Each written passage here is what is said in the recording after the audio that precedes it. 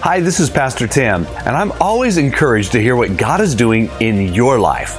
Now, if you have a story or a testimony to share regarding a miracle, please let me know at story@citylifefw.org.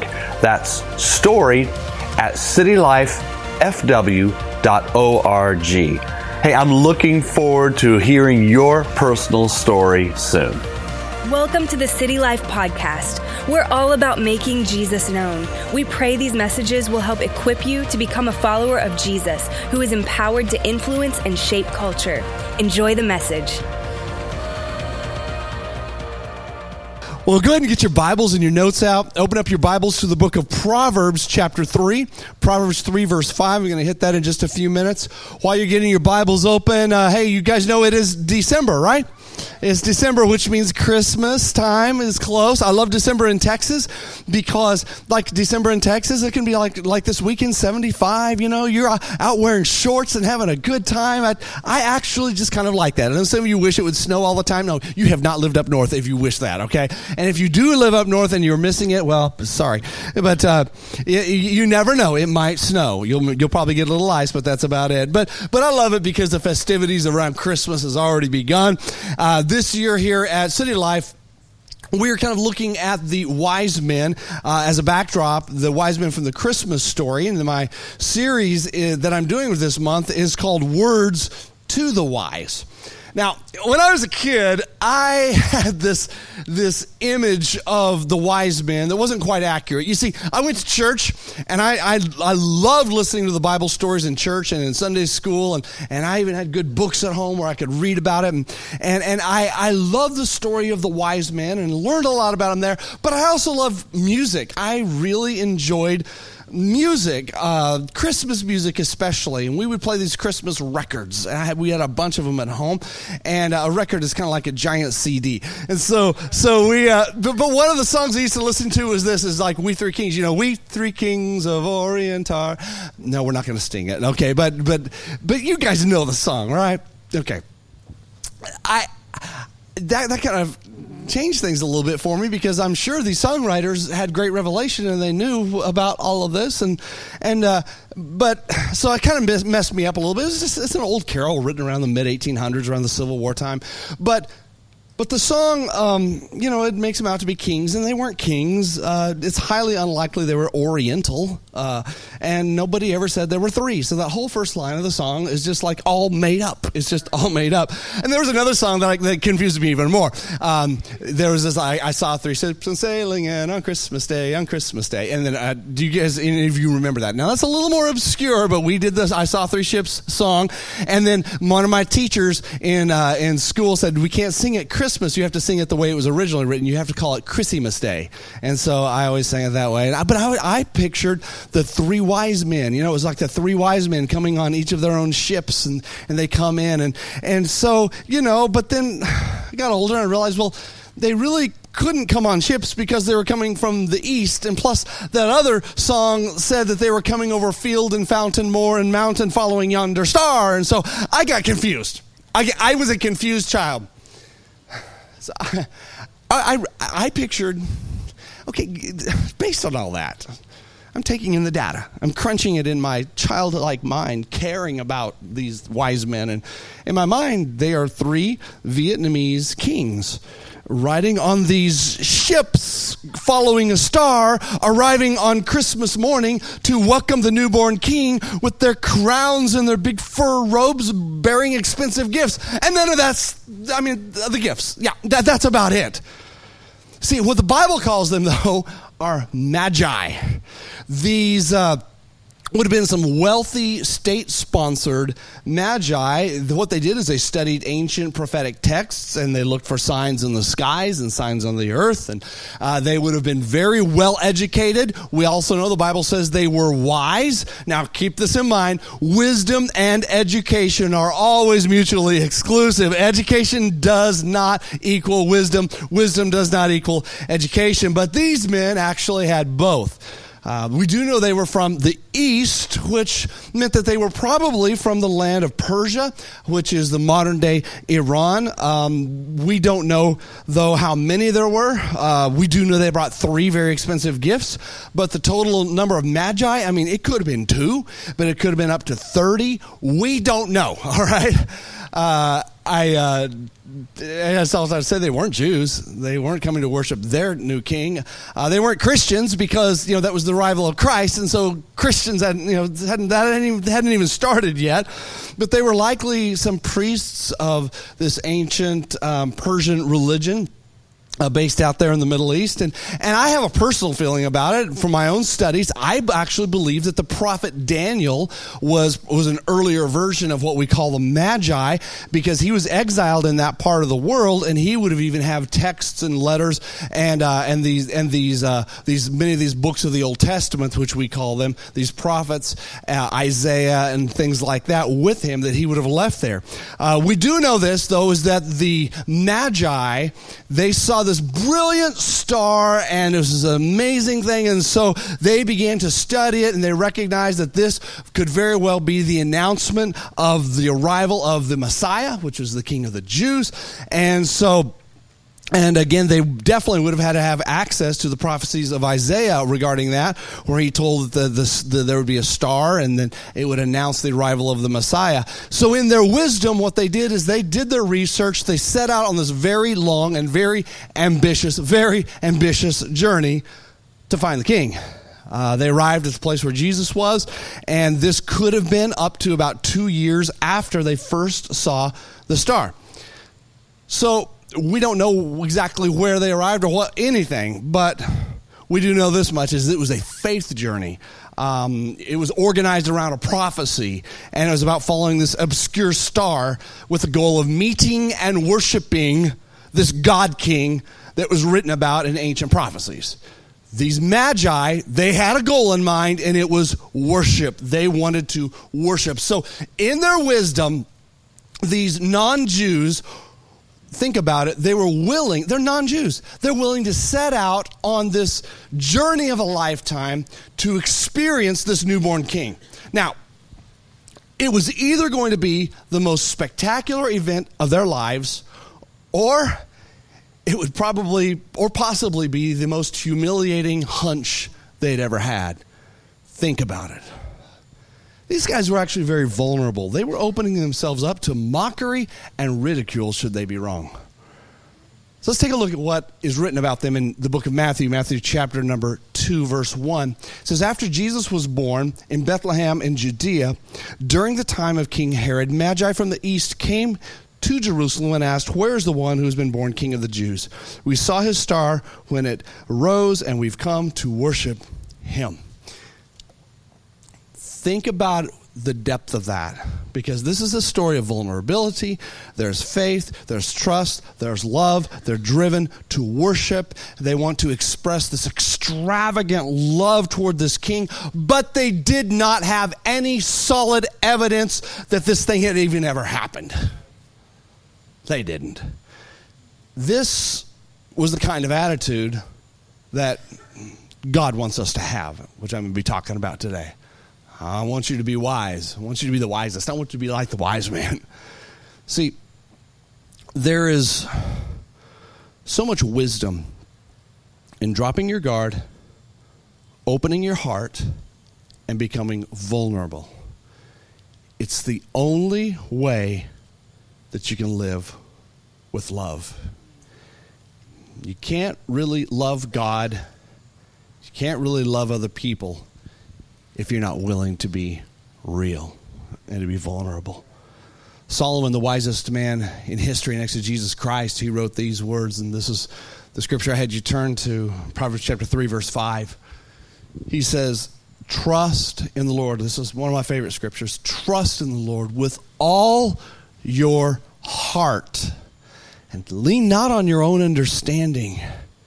And in all your ways submit to him, and he will make your paths straight. So, in other words, we trust in God by being vulnerable to him. And we love him. And as we're vulnerable to to the talk of God, to the impressions of God, the direction of God, then we begin to find it easier to love others, let other people love us, and even let God love us. You know, for some of you, it's time to take off your bubble wrap. You need to start being vulnerable. See, he who does not fear to love is by far the wisest. See, wisdom's found in love and vulnerability, and Jesus is even the ultimate example of these traits. The wise men, they made themselves very, very vulnerable. They opened themselves up to mockery and ridicule, and they gambled so much on this little sliver of faith, and they showed up at the doorstep of Jesus' place and presented him with love in the form of worship and gifts. You know, really, there are two types of people in this world. There are those who pursue wisdom, and then there's those who choose to be a fool. Solomon talks quite a bit about this in his writings. All through the scriptures we see it. You know, fundamentally, a fool can't even begin to receive love. Why? Because a fool says in his heart, there isn't even a God. They draw the line too early. But wisdom, what it is wisdom is vulnerability to God and others, and it's love. If you really want the breakthroughs that you feel God has for you, if you really want the breakthroughs even with the people around you and the relationships around you, you're going to have to get rid of your bubble wrap. You're going to have to start being vulnerable and love freely. Because vulnerability is strength. It is not weakness. It's not. See, vulnerability is having the courage to show up even when you do not know what the outcome is going to be and you can't control anything. Just like the wise men. Recently, a years-long study had been completed regarding vulnerability and how broad it is. And over several years, people were asked this question: what situation made you feel very vulnerable recently? Here's what the respondents said. The first day after my divorce. Talking with my teen about race. Trying to get pregnant after my second miscarriage. Starting my own business. Voluntarily attending a small group. Watching my child leave for college. Apologizing to someone regarding how I spoke to him. Sending my son to orchestra tryouts, knowing how badly he wants to make first chair, but knowing there's really a good chance he won't even make the orchestra at all. Waiting for that call back from the doctor. Getting feedback. Giving feedback. Getting fired. Firing someone. That's vulnerability. That's being vulnerable. But without vulnerability, we can't really love. You know, vulnerability, it makes us feel anxious and it makes us feel uncertain. I mean, think about how the Magi felt. But vulnerability also makes us want to self-protect and build a wall of armor around us. And we need to talk about that. Being vulnerable, though, it doesn't mean that you just grab hold of everybody's comments and somebody's hurtful comments and then you just ruminate on them by reading them and rereading them and reciting them in your mind. The truth is, we all get hurtful comments. It happens to every one of us. Back in the days when people used to write letters, you remember those days? Any of you guys remember the days when people used to write letters all the time? Yeah, we don't really do that too much anymore, but back in the days when people used to write letters, I was senior pastor of Missouri, and it got to the point where I would have my assistant open and screen all the mail addressed to me that came to the church. And here are the boundaries. If somebody writes a critical or hateful, threatening, or mean letter and didn't sign it, that letter should be immediately shredded and forgotten about. And I told my assistant, I don't want to see it. I don't even want to be aware that it ever came. That really helped me. See, prior to that, what would happen is I wasn't just new to this thing of being a senior pastor. When you're a staff pastor, you don't get all that stuff. But when you're a senior pastor, all of a sudden you start getting it and like, whoa, what's all this? And I would get these grouchy letters and I would let them sit on my desk and I would read them and I would reread them and I would get angry and my wall would go up. I was like, who's writing this? What's their deal? And there's no way to respond. There's no way to respond. But I finally learned how to break free. Now, in today's world, you don't have to deal with that quite as much. We've got Jordan who goes through my mail and takes care of it. I don't know how much you have to shred, probably not much at all. But now, it's fake email accounts and fake social media accounts, and some of them are even real. But the nice thing about today's world is you can just block and delete. I'm going to say, can you guys say that? Block and delete. Do you know it is fully Christian to block and delete? Some of you have said, I don't know if that's Christian or not. No, trust me, it is. It's okay. And then like with emails, you can do this thing called I do the double delete because I caught myself. I would do deletes before and then I would go back and search for it again, like I want to read the mean stuff again. Like, no. So I learned how to do the double delete. You delete it and then you go into your trash and you delete it again and then you shout for joy. Now, hey guys, but listen, there will always be unloving critics who are going to want to pull you down. Why do they want to pull you down? Because they really don't care about you deeply. And their words are not even worth remembering. If we're also honest with ourselves, we've even done it ourselves. And you know what? Quit rehearsing your tough guy comeback speech that's going to blow them away. I was doing that for people that I didn't even know whether they existed or not. I'm like, this is ridiculous because it only makes it worse for you. So whatever you do, don't pull that hatefulness closer to your heart. Let whatever is unproductive, this is good, let whatever is unproductive and hurtful drop at the feet of Jesus. No matter how much self-doubt wants to take over your mind and your spirit, don't let it. Don't let it. Don't give in to those hate feelings. All they will do is continue to fortify the armor around you that you continue to lay on brick after brick after brick as you're building this wall around your soul to protect yourself. It's your bubble wrap. And that, my friend, will destroy you. Here's how to do it. I've learned. I still have to do it. I have to remind myself, but you take a deep breath and cast your care on Jesus and you let him sustain you. I like it because David made it really clear. He said this in Psalm 55, verse 22. He said, cast your care on the Lord. Now think about it for a second. It doesn't say, gently hand your cares over to God. It's kind of violent. It's like take it and throw it at God. The Bible says throw that stuff at God. Did you know that? Some of you are just like, I'm aghast. Yeah, stop being aghast. All right, this is what the scriptures say right here. Cast your care on the Lord, and he will sustain you. And you know what? He will never, ever, ever, ever let the righteous be shaken. Meanness and cruelty from others must never control you. Yet, we absolutely must continue to remain vulnerable to God and vulnerable to other people. There's a balance. Vulnerability is basically it's uncertainty, it's risk, and it's emotional exposure. Every morning when you wake up, a new day has arrived where you get to be vulnerable because you're going to face uncertainty, risk, and emotional exposure. It's waiting you. It's part of life. And here's the deal. When you choose to get out of your bubble wrap and love other people, the uncertainty and the risk and the emotional exposure, it will spike. So what are you going to do?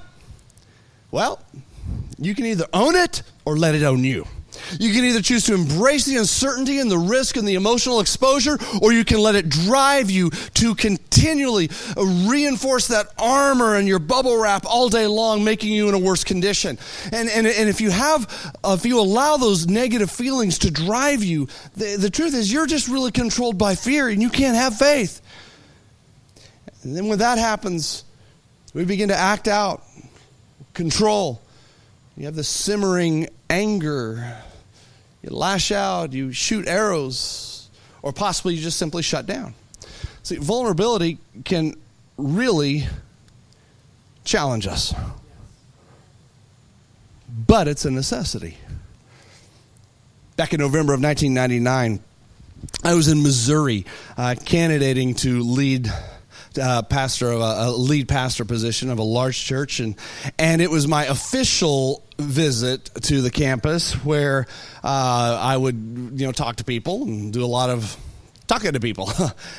And we'd already completed several months of the process at this point, and this was the culmination. It was in November, and we were coming together to end this all with 6 days, 6 very lengthy days, you remember, of Q&A. Preston was 5. Devin was 2. Little Devin, he would run around like this all the time. Devin, run around. We call him Little Man. He was just everywhere, and we're trying to say, yes, we're a nice family. Ian was a baby. 6 days of this, and we were all crammed into this all 5 of us are crammed into the little hotel room they gave us, and that was fine. But after a while, it's like, okay, I want some space. Where do I go?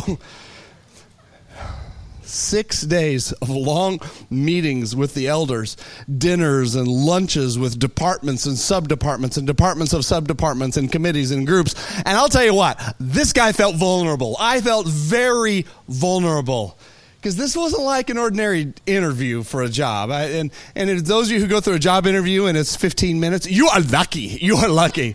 Try 6 days of it with your whole family. And so... And then in these settings, people would fire. I can't even remember. I mean, there were just so many questions I had to answer. But one of them is kind of funny. It's like, this group of people with the elders said, well, sir, I need for you to know before I would make up my mind whether I really want you to be my pastor or not is the creation. Was it 6 literal 24-hour periods, or was it 6, periods of time? I need to know what you believe. Like, you what? I'm going to be your pastor not based upon what? Well, I'll just tell you what I think. Hey, here's another one. I was with this group of people at this luncheon, and this sweet little old lady says, sir, can you tell me, Pastor, what's your favorite hymn? And so I was like, well, I answered it for her. Say, thank you. She sat down and people kind of clapped, and then someone else stood up and said, okay, if it's really your favorite hymn, sing it for us and prove it. I sang it. I sang it. I didn't really even feel the joy of the Lord as I was doing it. It's so funny. Another person, this is in a large setting, said, Pastor, this is a leader in the church. They said, I don't believe we should say the word Holy Spirit in church because it will scare people away. Don't you agree with that? Like, well, I'm curious, then we're going to have to edit the Bible. I don't know, Finally, on the night after, this is the 6th night, the final night of the big vote, hundreds of people in the auditorium, and there's more Q&A. It's like, stop, at some point. And then people would just stand up and start making comments. And I'll never forget, there's this one person stands up and says, well, Tim, I after all of these meetings and everything, I want to like you. I want to. I really do. But I just can't vote yes. You will not be my pastor. Like, okay, God bless you too. And there were a whole lot of other things that I just can't say. But the truth is, I'm thinking, these are Christians? Is this a Christian church I'm taking here? I don't know, But some people can be very cruel and ugly and demeaning. And the truth is, we've even done the same. But none of those people even really knew me. None of them. I mean, none of them. For a long time, it was hard for me to wipe from my memory their faces and their sharp words. But that's when I learned that I had to lay it at the feet of Jesus again and again and again and again. Hey, cruelty is cheap, isn't it? It is. Okay, but on the other hand, it's also wimpy to give in to it. And I've given into it before, and you have too. And when we give into it, we begin to fire back. Now, what happens there is you begin to weaken yourself. But it feels good for a second, but in the end, it's even worse. It's kind of like if you ever had surgery or dealt with some intense pain, you get some like narcotic pain medicine, and you take that stuff like, oh yeah, I'm feeling really good right now. I'm feeling really, really good. Woo-hoo, woo-hoo. Then you get a few hours later, it's like, I am sick. And that is, you deal with the other, you feel more sick in the end, and that's kind of how it works. So step over those mean comments and start moving forward. And if you don't, you're going to find yourself using your memories to fortify your armor and your bubble wrap so you don't ever get hurt like that again. And that's wrong. Know this, is that your self-made armor is too heavy for you and it will incapacitate you. The less armor you have, the more nimble you're going to be, and you're also going to be a whole lot more huggable. When David went out to face Goliath, the king put a bunch of really heavy armor on him, and David couldn't function like that. So he made himself vulnerable. He rejected the armor and got out in front of Goliath. And think about what Goliath was doing. He was spouting hateful, rude comments. He was mocking him. And you know what? Sometimes it's people. Other times it's just the thoughts in your head that are coming straight from hell. Those thoughts that are mocking you, putting you down, or people basically telling you, like Goliath, you're nothing. You're a loser. I am above you, and I am going to take you down. But David wasn't burdened down by a bunch of armor. He was nimble, and he fought, and he allowed Goliath's rudeness just to bounce right off of him. Now, you really can never shield yourself. I don't think you should even try to shield yourself from all feedback. You really shouldn't. Because if you do that, you're going to stop growing. But you can't keep putting more and more bubble wrap on. You can't keep putting more and more armor on every time someone beats you down. And if you give in to if you give in to other people's criticism of you, especially from people who are not in the trenches with you, you are putting on more armor. And then what's going to happen is you're going to fake it and act like it doesn't hurt, or worse yet, you're just going to disconnect from vulnerability altogether because you're going to feel so emotionally hurt that the emotions just go away and you even stop feeling hurt. And when you get to that place, your armor is so thick that you've officially sealed off your heart from everyone and everything. You've not just sealed off your heart from pain and hurt, but you've also sealed yourself off from love because nobody can now love you. And you can't love anyone, and you can't even love yourself. You can't love friends, you can't love family, people you go to church with or work with, or even God himself. A lot of people are angry with God, and they're angry with God because they just kept building this wall of hurt. Wise people are vulnerable. Wise people give, wise people receive. I like the way C.S. Lewis wrote it, this incredible Christian author. He said, to love at all is to be vulnerable. Love anything, and your heart will be wrung and possibly broken. If you want to make sure of keeping your heart intact, you must give it to no one, not even to an animal. Wrap it carefully round with hobbies and little luxuries. Avoid all entanglements. Lock it up safe in the casket or coffin of your selfishness. But in that casket, safe, dark, motionless, airless, your heart will change. It will not be broken, but it will become unbreakable, impenetrable, irredeemable. To love is to be vulnerable.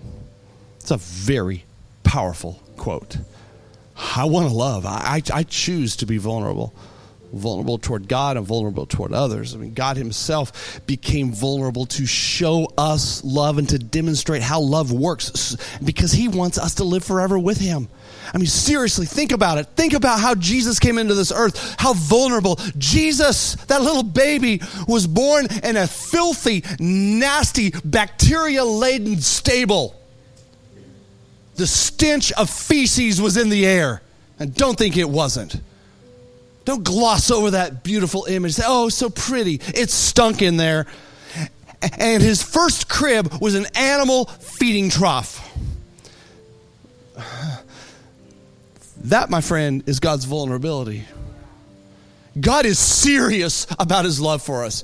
Jesus said this. He said, for God so loved the world that he gave his son, his one and only son, that whoever believes in him will not perish but have eternal life. The spirit of Christmas is wrapped up in giving, and I love how that scripture says, for God so loved that he gave, because giving is vulnerability. As you give this Christmas, as you give this month, giving exposes you to rejection. It does. Exposes you to the chance of being taken advantage of or loss, possibly just feeling unappreciated. But giving is a part of love. Love to God, love to others. With God, we give God our time. We give our time to God and to his work. With our finances, we give it to God's work. We give our worship and our praise to God freely. And these are all love-based, and it puts us in the position of vulnerability just like the wise man. See, love will always put you in the position of vulnerability. But that's where I want to be. Now, as a pastor, I know I'm imperfect. But I choose to be vulnerable and real with my congregation because I love you. I want you to be the same. As a dad, I may not be the best in the world, but I sure do try. I try hard. But still, I choose to be vulnerable with my sons. Why? It's because I love them. I love them. As a husband, I know I don't measure up perfectly all the time, even though my wife will say I do. She's just lying. She's just lying. But I still choose to be vulnerable with my beautiful wife, Rebecca, because I love her. But too many people run from vulnerable relationships because they've been hurt. They run from God, they run from others. But today, that needs to be broken. It needs to be broken in Jesus' name. And that armor around you needs to be smashed, demolished, and pulverized, but only you can do it. I can't do it for you. It's about time you stop your prayers from being hindered because of that. If you really want to love again, if you really want to receive love like never before, if it's your desire that God's love sweep over your soul and you really want to worship God with passion and with depth, if you're really, really, really wanting that breakthrough, then vulnerability is the key. It's time to demolish that wall around you. Are you ready to drop your guard? Are you willing to demolish that big fortified wall? I'll tell you guys, let's make December 2018 the time when you started fresh with your love. Let's bow our heads in this room. Will you just bow your heads? I don't want any movement at this time, and I'm just going to ask that you'll close your eyes and focus internally. And you might be here today, and you might be far from God. You might be in a situation where you've never opened yourself up to God because you didn't want to be vulnerable. But today's the time to knock that wall down and do it. Maybe some of you were serving God at one point, and the wall's gone up. You felt like God let you down, a preacher let you down, a person at church let you down. So you start building the wall up, and you've moved away from God. You've drifted from your relationship with him. And if you want to know the Jesus that I talk about here at this church, if you want a new beginning, if you want to know the Jesus of God's word, I'm going to give you an opportunity to respond by very simply lifting your hand. Jesus loves you more than you can imagine. He died for you so that you can have life and life to the full. And today it is time for you to live, really, really, really live. So if you want to be included in my closing prayer and give your life completely to Jesus, will you lift your hand at the count of 3? 1, 2, 3. Lift your hand so I can see it. Thank you. Who else? Lift your hand so I can see it. Thank you. You can put your hand down. You can put your hand down. Thank you. Thank you, guys. I'm connecting my faith with you since you lifted your hand. Now, here's what I'm going to ask you to do. I'm going to ask everyone in this room to stand with me. If you lifted your hand, I want you to boldly stand up. And I want you, along with this entire group of believers, to pray these words with me, please. Come on, pray these words with me. Church, dear Jesus, thank you for dying for my sin. I believe you're the Son of God. Please forgive my sins. Today I give up my past, and I embrace the future that you have for me. Thank you for new life. In Jesus' name, amen. Well, I hope you enjoyed today's message. City Life Church, we are all about developing followers of Jesus who influence and shape culture. And it's possible that you are even feeling a shift that is coming in your life, or possibly deep down inside you feel called to something more. And City Life might be a part of that future. Let me tell you, Launch Sunday is the big event that's coming up, and it's happening on February 10th, 2019. And if you'd really like to be a part of what God is doing in downtown Fort Worth through City Life Church, I'm asking you to go and visit our website at citylifefw.org and click the launch button. You could also just come and visit one of our services, because I really believe the future is bright and it's limitless in potential. I want you to hear my vision. I want you to be a part of what God is doing at City Life, and come and chat with me personally after one of the services.